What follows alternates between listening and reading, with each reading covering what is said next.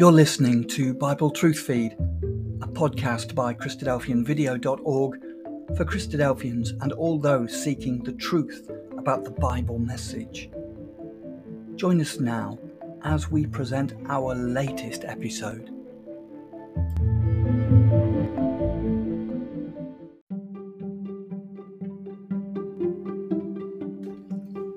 Life's big questions.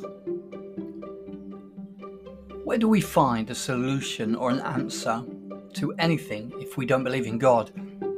We no doubt believe that the earth is a globe without actually seeing it and proving it for ourselves.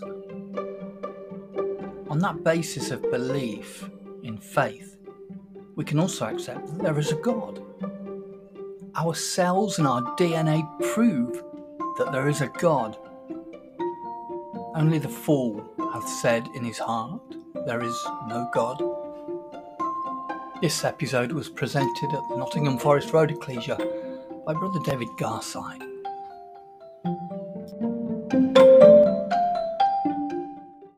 We've got a very important question to consider, haven't we? Possibly the most important question that we can ask ourselves in our lives. Let's just take the position of an atheist or the evolutionist who doesn't believe that there is a God or that the Bible is the Word of God. What are our options? Where would we turn for answers? Answers to our very existence on this world. And what does the future hold for us? Do we think that everything that we see around us is all just pure chance? Is that the reason why we are on this planet, existing? The amazing wonders we see of nature all around us and all around the world, perhaps we take it for granted. The fact that we live in these wonderfully complex bodies without giving much thought, really, to how we breathe, how we move, how we convert food into energy, and so on. On the other hand, we cannot deny the problems we see and hear about in the world either, can we? The obvious frailty of our lives, the certainty that life will end at some point, whether through illness, accident, war, starvation, or old age.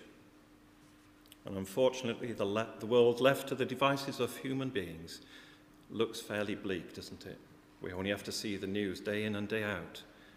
The doctors, the scientists, and the politicians thinking that they have the answers to solve the problems of disease, global warming, pollution, climate change, poverty, famine, war, terrorism.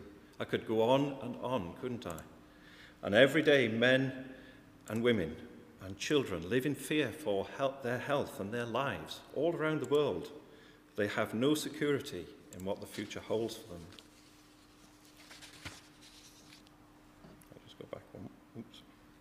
So if the doctors, the scientists, and the governments of the world don't have the answers to solve these problems, where do we turn for a solution to the future without a God? If there is a God that exists, surely there is a solution to all of these things and a future for this planet. And our aim is to think about and consider the God that we have revealed for us in the Bible. Why then should I believe in a God I cannot see? We've probably all heard of the phrase, seeing is believing. And it's in our human nature, isn't it, to only want to believe in the things that we can see, that we can experience and touch for ourselves, and to doubt the things that we cannot see or cannot comprehend. Therefore, many people reason that if we can't see God or experience him firsthand, then he can't exist.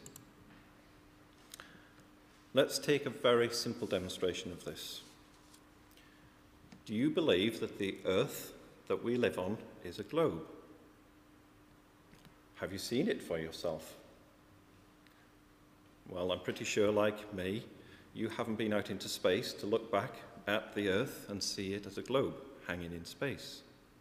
So you've never seen this for yourself. Many ancient cultures, such as the early Egyptians, they believed in a flat earth. For hundreds of years, and even until as late as the 19th century, there are still those who hold on to that flat earth theory. Are we deluded for thinking that the earth is round? It's a globe. It spins on an axis travelling around the sun. We haven't seen it for ourselves from space, and yet I'm sure you, like me, believe that we do live on this sphere. There are many who would have us believe that our lives and everything we have around us has all come around by chance and without reason. That is to say, to believe in a God means we are deluded. And in the face of such opposition, it can make it very difficult for us to accept that there is a God and that the Bible is his living word of truth, which has been recorded for us to learn of him and of his plan for the earth. This is the message that we often hear from the world. You only have one life. Live it. It's your life. Enjoy it. And these are the messages that people in this world really want to believe in. They have no time for a God. The purpose in their lives is to get the most out of it while they are still alive. And in our lives, we are unfortunately constantly bombarded with these messages, whether through our friends, through colleagues, or through the media. And the message they're giving out is very subtle, isn't it? It's about our rights and how we should be exercising them, living on our planet as they see it, without a God. They are not interested and have no time to believe in a God. You might have seen these adverts. There's probably no God. Now stop worrying, enjoy life. Or the slogan on stationery that says, keep calm, there is no God. This is not a new modern problem, though, is it? And the Bible speaks of such people. I know those who question the authority of the Bible, but we'll look at that in a moment. For now, let's just read some verses from the time of David, the psalmist, that we have recorded in the Bible, and of the flood recorded in Genesis. So we read, and this is what David recorded in his life as an observation of what was going on around him about 3,000 years ago in his day. For the wicked boasts of his heart's desire, and the greedy man curses and spurns the Lord. The wicked, in the haughtiness of his countenance, does not seek him. All his thoughts are, there is no God. The fool has said in his heart, there is no God. And in Genesis, we read these words. Then the Lord saw that the wickedness of man was great on the earth, and that every intent of the thoughts of his heart was only evil continually. And that's why God brought about the flood on the earth more than 4,000 years ago. And it was because mankind had turned from trusting in him. Their purposes and their desires turned to enjoying life without a God. They had rejected God, just as many people have today. They would no doubt ridiculed Noah, wouldn't they, and considered that he was deluded in his day by believing in God and building an ark to save his family and those animals. A story that is very well known, isn't it? So it's not just a modern day problem that we are faced with. So do we try to understand the explanations about how we got here using theories devised by human beings, the theory of evolution, the reasoning of mankind, and enjoy life, carrying on with our lives regardless of why we are here, and then accept that just at the end of our short lives, there is nothing more, just the next generation to carry on our memories? Or, rather than accepting the opinion of men and women, doubting whether God exists and ridiculing those who do believe, do we approach this with an open mind and examine some reasons rationally for ourselves as to why we should believe in a God that we cannot see? Although we cannot see God, if we take time to stop and consider the world around us, we will discover there is a lot of evidence that indicates that there must be a greater power at work in the universe. And that evidence demonstrates clearly that we are not here purely by chance. There is evidence all around us that maybe we just take for granted, and many would try to explain away as chance. And I want us to consider it very briefly and examine some of that evidence which is available to us all.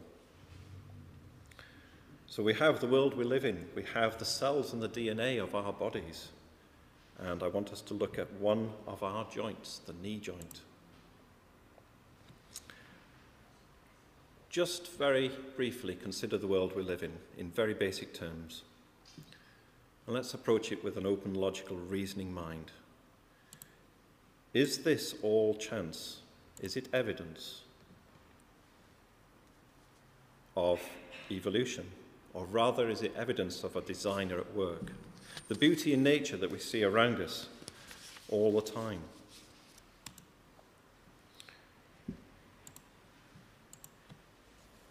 We live on a planet that is exactly the right distance from the sun. Any closer would be too hot for life. Any further away would be too cold. The air that we breathe, even though we cannot see it, it is just the right mixture of gases, approximately 78% nitrogen and so on. You can see that there. The balance of the atmosphere is maintained by plants absorbing carbon dioxide and producing oxygen. That is until mankind interferes with that balance. And without that level of oxygen that we have quoted there, in the atmosphere there would be no ozone, and ultraviolet radiation would destroy life. Is this all pure chance? Through our modern media, we have access to numerous photographs, don't we, and films showing us all the wonders and the beauties of places and animals from around the world. Just ask yourself when you see them, is that all chance? Let's think about our own bodies now, and let's examine some evidence of what we consist of. We live in a time of great medical and scientific advancement, so we are beginning to understand much more about how we function and how we are constructed. We're made up of many millions of cells, and each cell has a different purpose, doesn't it? The following quote is from a book by Walt Brown, and he was an evolutionist for much of his life, but after much study, he became convinced of the scientific validity of creation. His book contains hundreds of quotes from many scientists around the world that had come to the same conclusion of the validity of creation and design. He says, if, despite virtually impossible odds, proteins arose by chance processes, there is not the remotest reason to believe that they could ever form a membrane-encased, self-reproducing, self-repairing, metabolizing living cell. There is no evidence that any stable states exist between the assumed formation of proteins and the formation of the first living cells. No scientist has ever demonstrated that this fantastic jump in the complexity could have happened, even if the entire universe had been filled with proteins. Now, I'm no scientist, but I can understand what this scientist and other scientists have researched and explained with reasoning. So scientists and doctors can find and discover copious amounts of evidence of intellectual design in every living cell. And something that we can hear a great deal about today is the discovery and importance of DNA and all its complexities. What scientists are discovering now and realizing is that the more that they research, the more they realize that the less they might know about DNA and the other complexities of life. George V. Kaler wrote for The Biologist. He interviewed a molecular biologist who was working with DNA, helping to track down the cause of disease. And this is what he said. George, nobody I know in my profession truly believes it evolved. It was engineered by genius beyond genius, and such information could not have been written any other way. The paper and ink did not write the book. Knowing what we know now, knowing what we know, it is ridiculous to think otherwise.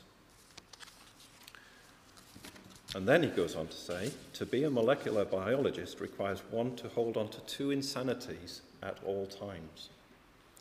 One, it would be insane to believe in evolution when you can see the truth for yourself.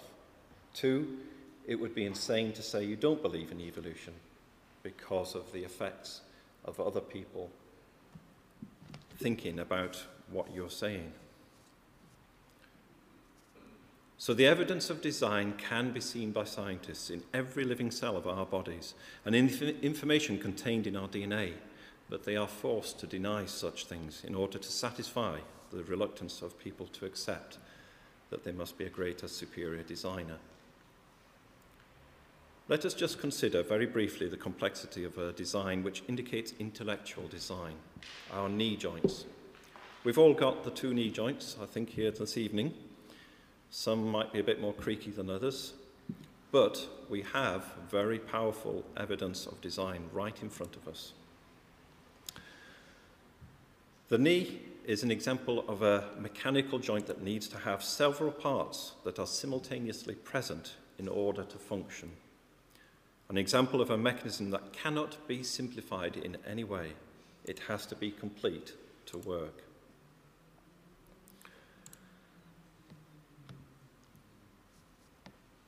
Sorry. So, perhaps this is a joint that we might take for granted. It isn't just a simple hinge, but a very sophisticated piece of design. The special shape of the tibia bone, having two concave grooves, matches the shape of the femur bone that provide the correct movement needed by this joint, which are held together by two cruciate ligaments, which are kept taut by the rolling action of the bones. These are vital for guiding the function of the joint. And the four complex parts all depend on each other being present. If one part of the knee has evolved before another, it would not be functional.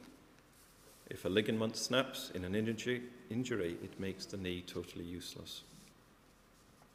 And if the bones weren't that particular shape, and the ligaments were not attached correctly or of the correct tension, then again, it would not work.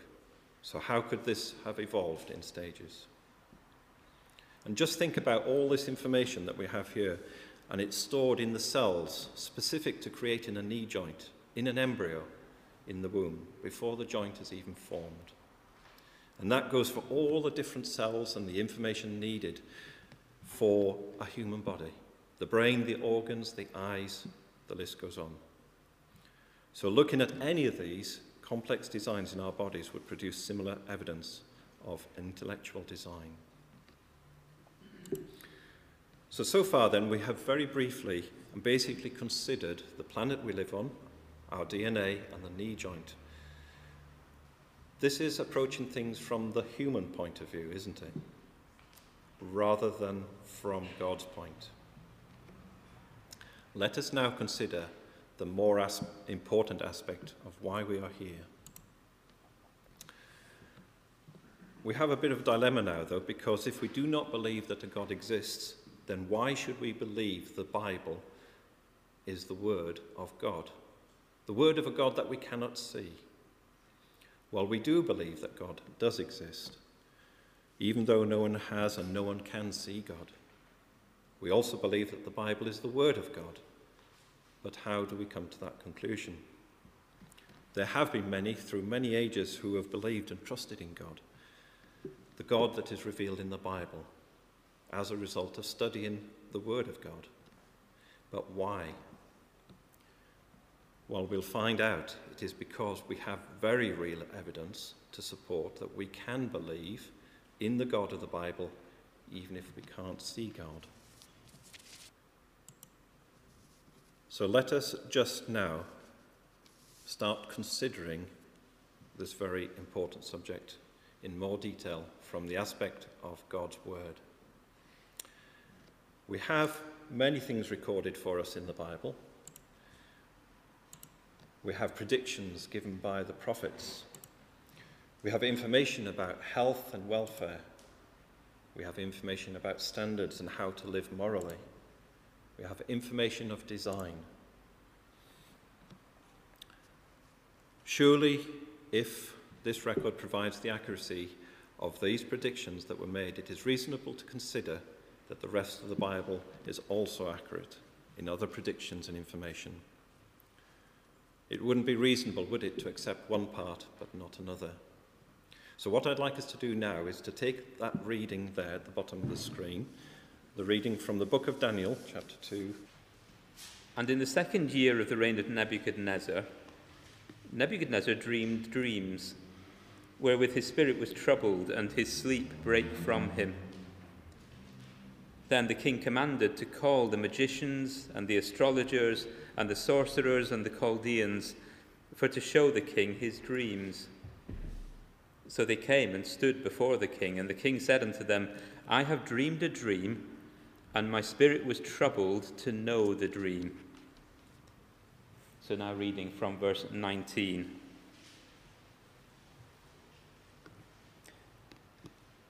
Then was the secret of the dream revealed unto Daniel in a night vision. Then Daniel blessed the God of heaven, and Daniel answered and said, Blessed be the name of God forever and ever, for wisdom and might are his. And he changeth the times and the seasons. He removeth kings and setteth up kings. He giveth wisdom to the wise, and knowledge to them that know understanding. He revealeth the deep and secret things. He knoweth what is in the darkness, and the light dwelleth with him. I thank thee and praise thee, O thou God of my fathers, who hast given me wisdom and might, and hast made known unto me now what we desired of thee. For thou hast now made known unto us the king's matter. Therefore Daniel went in unto Arioch, whom the king had ordained to destroy the wise men of Babylon, and he went and said thus unto him, Destroy not the wise men of Babylon, bring me in before the king, and I will show unto the king the interpretation. Then Arioch brought Daniel in before the king in haste, and said thus unto him, I have found a man of the captives of Judah that will make known unto the king the interpretation. The king answered and said to Daniel, whose name was Belteshazzar, Art thou able to make known unto me the dream which I have seen, and the interpretation thereof? Daniel answered in the presence of the king and said, The secret which the king hath demanded cannot the wise men, the astrologers, the magicians, the soothsayers show unto the king, but there is a God in heaven that revealeth secrets, and maketh known unto the king Nebuchadnezzar what shall be in the latter days. The dream and the visions of thy head upon thy bed are these. As for thee, O king, thy thoughts came into thy mind upon thy bed, what should come to pass hereafter. And he that revealeth secrets maketh known to thee what shall come to pass. But as for me, this secret is not revealed to me for any wisdom that I have more than any living, but for their sakes that shall make known the interpretation to the king, and that thou mightest know the thoughts of thy heart. Thou, O king, sawest, and behold, a great image. This great image, whose brightness was excellent, stood before thee, and the form thereof was terrible. The image's head was of fine gold, his breast and his arms of silver, his belly and his thighs of brass, his legs of iron, his feet part of iron and part of clay. Thou sawest till that a stone was cut out without hands, which smote the image upon his feet, that were of iron and clay, and brake them to pieces. Then was the iron, the clay, the brass, the silver, and the gold broken to pieces together, and became like the chaff of the summer threshing floors, and the wind carried them away, that no place was found for them. And the stone that smote the image became a great mountain, and filled the whole earth. This is the dream, and we will tell the interpretation thereof before the king.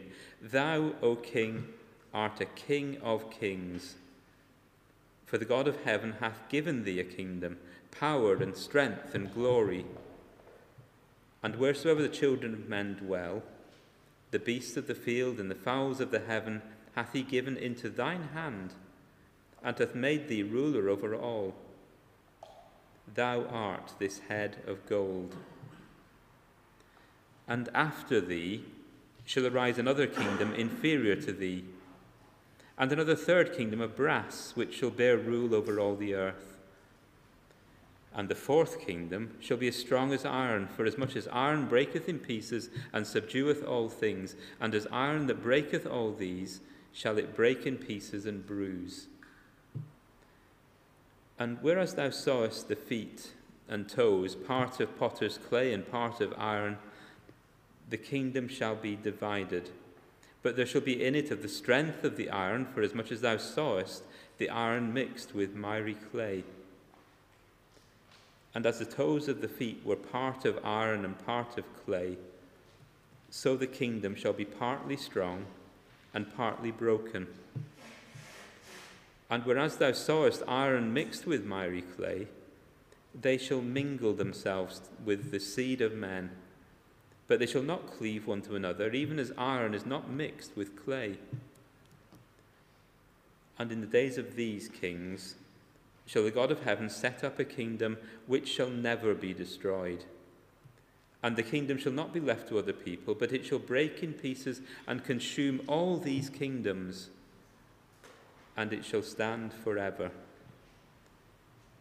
For as much as thou sawest that the stone was cut out of the mountain without hands, and that it brake in pieces the iron, the brass, the clay, the silver, and the gold, the great God hath made known to the king what shall come to pass hereafter, and the dream is certain, and the interpretation thereof sure. Then the king Nebuchadnezzar fell upon his face, and worshipped Daniel, and commanded that they should offer an oblation and sweet odours unto him. The king answered unto Daniel, and said, Of a truth it is, that your God is a God of gods, and a Lord of kings, and a revealer of secrets, seeing thou couldst reveal this secret. A prophecy from approximately 600 BC, written down and recorded for us by Daniel before any of these events could have taken place, and some which are still to take place. The internal evidence that we can find as we look through the book of Daniel shows that he must have known all about those times when he lived in the Babylonian courts, to understand what went on in those Babylonian and Persian times. Something a writer much later on could not possibly have known. And this gives us confidence in what we read from the Word of God. You can see in these pictures, the top two are the actual pictures of the ruins of Babylon in the current day. Still there, still to be seen. And in the bottom we have the impression of what that city of Babylon would have looked like at the time of Daniel, what he would have experienced. And we have evidence throughout the Bible, through archaeology, proving that the Bible is true as well. But one of the most important messages, which you might have picked up on as we read through that, is that God is in control of the events in the kingdoms of men. And he has set a time limit on the rule of men in the world, as we have just read about. And this will finally be replaced by a kingdom of God that he will set up on this world. So let's have a look at this in just a little bit more detail. Just a few things to help us understand what we have read. So this prophecy, this image that we have recorded for us in this chapter, is a very, very important prophecy. And if we read verse 37 to 39 again, we can see the first prediction that is recorded for us. Thou, O King, art a King of kings, for the God of heaven hath given thee a kingdom, power and strength and glory. And wheresoever the children of men dwell, the beasts of the field and the fowls of the heaven, that he hath given into thine hand, and hath made thee ruler over them all. Thou art this head of gold. And we can see that head of gold. If we look back in history, we will see that the Babylonian Empire was from around 605 to 540 BC under Nebuchadnezzar. But then, what happens? The end, verse 39, and after thee shall arise another kingdom inferior to thee. That head of gold would be conquered by the Medo-Persian Empire. And this happened in approximately 540 BC. And then after that, Daniel predicts there would be another third kingdom. Another third kingdom, verse 39, of brass, which shall bear rule over the earth. And we can see that was the Greek Empire, which would replace the Medo-Persian Empire. And the very famous Greek army general, Alexander the Great, defeated the Persian army in 331 BC. The next prediction that we read about is in verse 40. And the fourth kingdom shall be as strong as iron, for as much as iron breaketh in pieces and subdueth all things. And as iron that breaketh all these shall it break in pieces and bruise. A fourth kingdom. And we know from the record of history again that from about 150 BC the Roman power increased in strength and started to encroach upon the Greek Empire until it finally conquered it in about 63 BC. And then we read verse 42. And as the toes of the feet were part of iron and part of clay, so the kingdom shall be partly strong and partly broken. And whereas thou sawest iron mixed with miry clay, they shall mingle themselves with the seed of men, but they shall not cleave one to another, even as iron is not mixed with clay. The Roman Empire ended up splitting in AD 395 into an east and a west part, and that lasted until about AD 476. After that, there was no more superpower in the world, but a kingdom split and divided into smaller nations, resulting in the modern nations that we have of Europe today.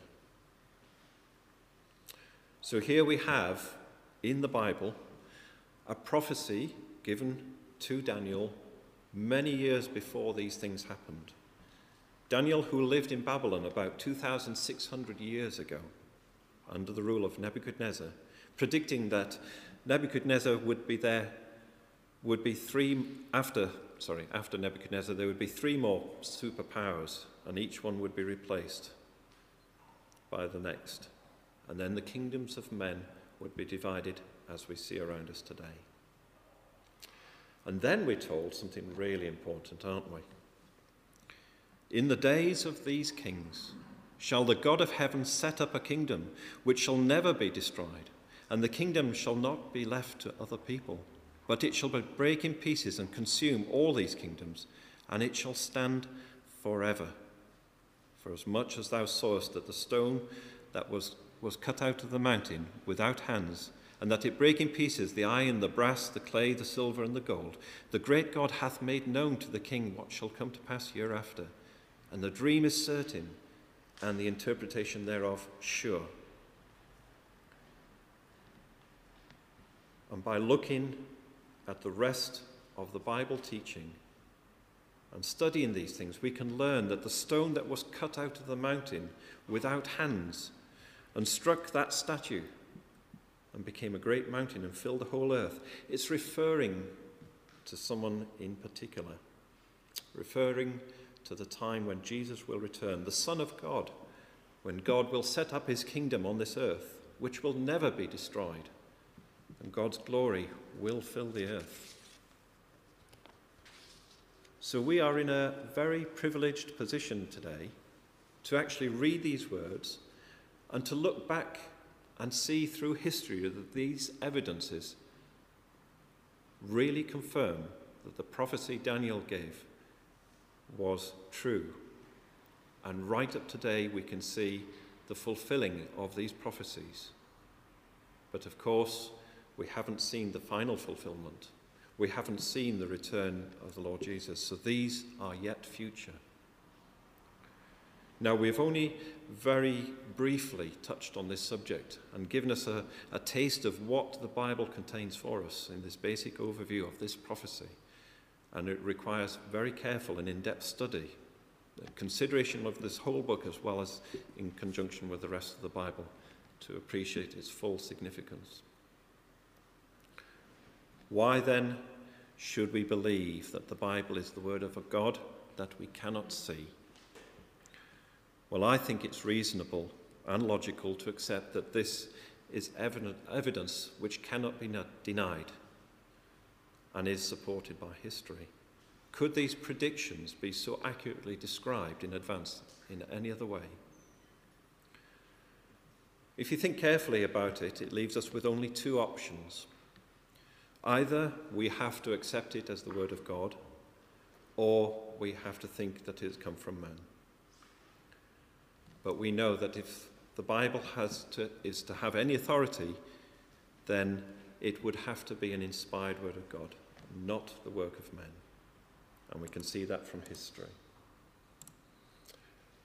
We read in the New Testament, "But know this first of all, that no prophecy of Scripture is a matter of one's own interpretation. For no prophecy was ever made by an act of human will, but men moved by the Holy Spirit spoke from God." All Scripture is inspired by God and profitable for teaching, for reproof, for correction, for training in righteousness, so that the man of God may be adequate, equipped for every good work. All Scripture is inspired. It is divinely breathed, given to those writers to record. And God caused Daniel to record those words. That prophecy, those ones that have been fulfilled already in history, but also those that have yet to be fulfilled. And they were recorded for our learning. They were recorded that we might respond to that. And although there have been many writers from all different backgrounds that have written in the Bible, over 1,500 years, the Bible has one author, and it gives us a very consistent message throughout. There are no contradictions. Accurate predictions that are fulfilled are proven powerful evidence of a power greater than us at work. And if we examine that evidence for ourselves, our conclusion will certainly lead us to a realization that there must be a God. Without the Bible, as we started this talk this evening, we have nothing to go on except speculation with those of human limited abilities. We're just guessing, aren't we, at the possibilities and the probabilities of how we exist today if we don't turn to God. Therefore, I would suggest that we're not merely here by chance or without a reason, but everything we see in the world is by design of some superior authority and power. That is a God, the God who created the heaven and the earth and everything that we know in it. So now we have come full circle, haven't we? And if we go to the very first chapter of the Bible, we would read the first words. "In the beginning, God created the heaven and the earth." And so from those very first words in the Bible, and right throughout the whole of the Scripture, you will find that references to God are abundant in his design and purpose with this planet and to us on it. If we don't believe in creation or that God exists, it leaves us with only one alternative: to discount that authority of the design of God and to say that it all came about by chance. Did life on earth come about by chance? We have a choice, don't we? All these wonders that we see. The theory of evolution requires us to believe that all of this happened without purpose. If we do believe in God, then we see design in all aspects of life. There is no need to try and form theories as to why we are here, but it is quite simply the way we have been made. And we have everything explained clearly for us in the Bible, the Word of God, everything from creation. So, evidence of the earth as a sphere. We brought this up earlier, didn't we? But let's just look at the evidences. We've never been in space and seen this, but we know there are satellites that orbit the earth. We have seen photographs from space. We observe sunrises and sunsets. All of these reasons help us to understand that we live on an earth because we have evidence for it. But we have greater evidence, don't we? We have evidence of creation in all that we see. And we read this: "For the wrath of God is revealed from heaven against all ungodliness and unrighteousness of men who suppress the truth in unrighteousness, because that which is known about God is evident within them. For God made it evident to them. For since the creation of the world, his invisible attributes, his eternal power and divine nature, have been clearly seen, being understood through what has been made, so that they are without excuse." So why is it important to believe in a God I cannot see? We see evidence of design. More importantly, we see evidence of Bible prophecy and the consistency of the Bible's message.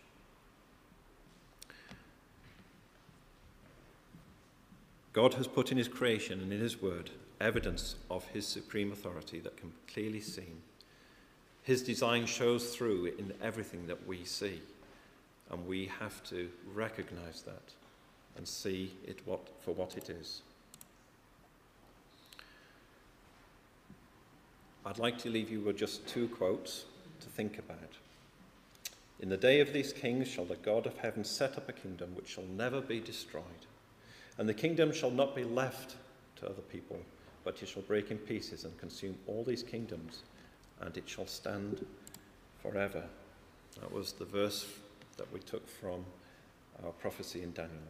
It shall stand forever. A kingdom that will never be destroyed, set up on this earth. God so loved the world that he gave his only begotten Son, that whoever believes in him shall not perish, but have eternal life. And what a wonderful hope there is for this world, where God's glory will fill the earth. And God has provided a way for those who trust in him, to trust in his word, to be a part of that kingdom through his Son, the Lord Jesus Christ. And that will be set up on this earth. Thank you for listening.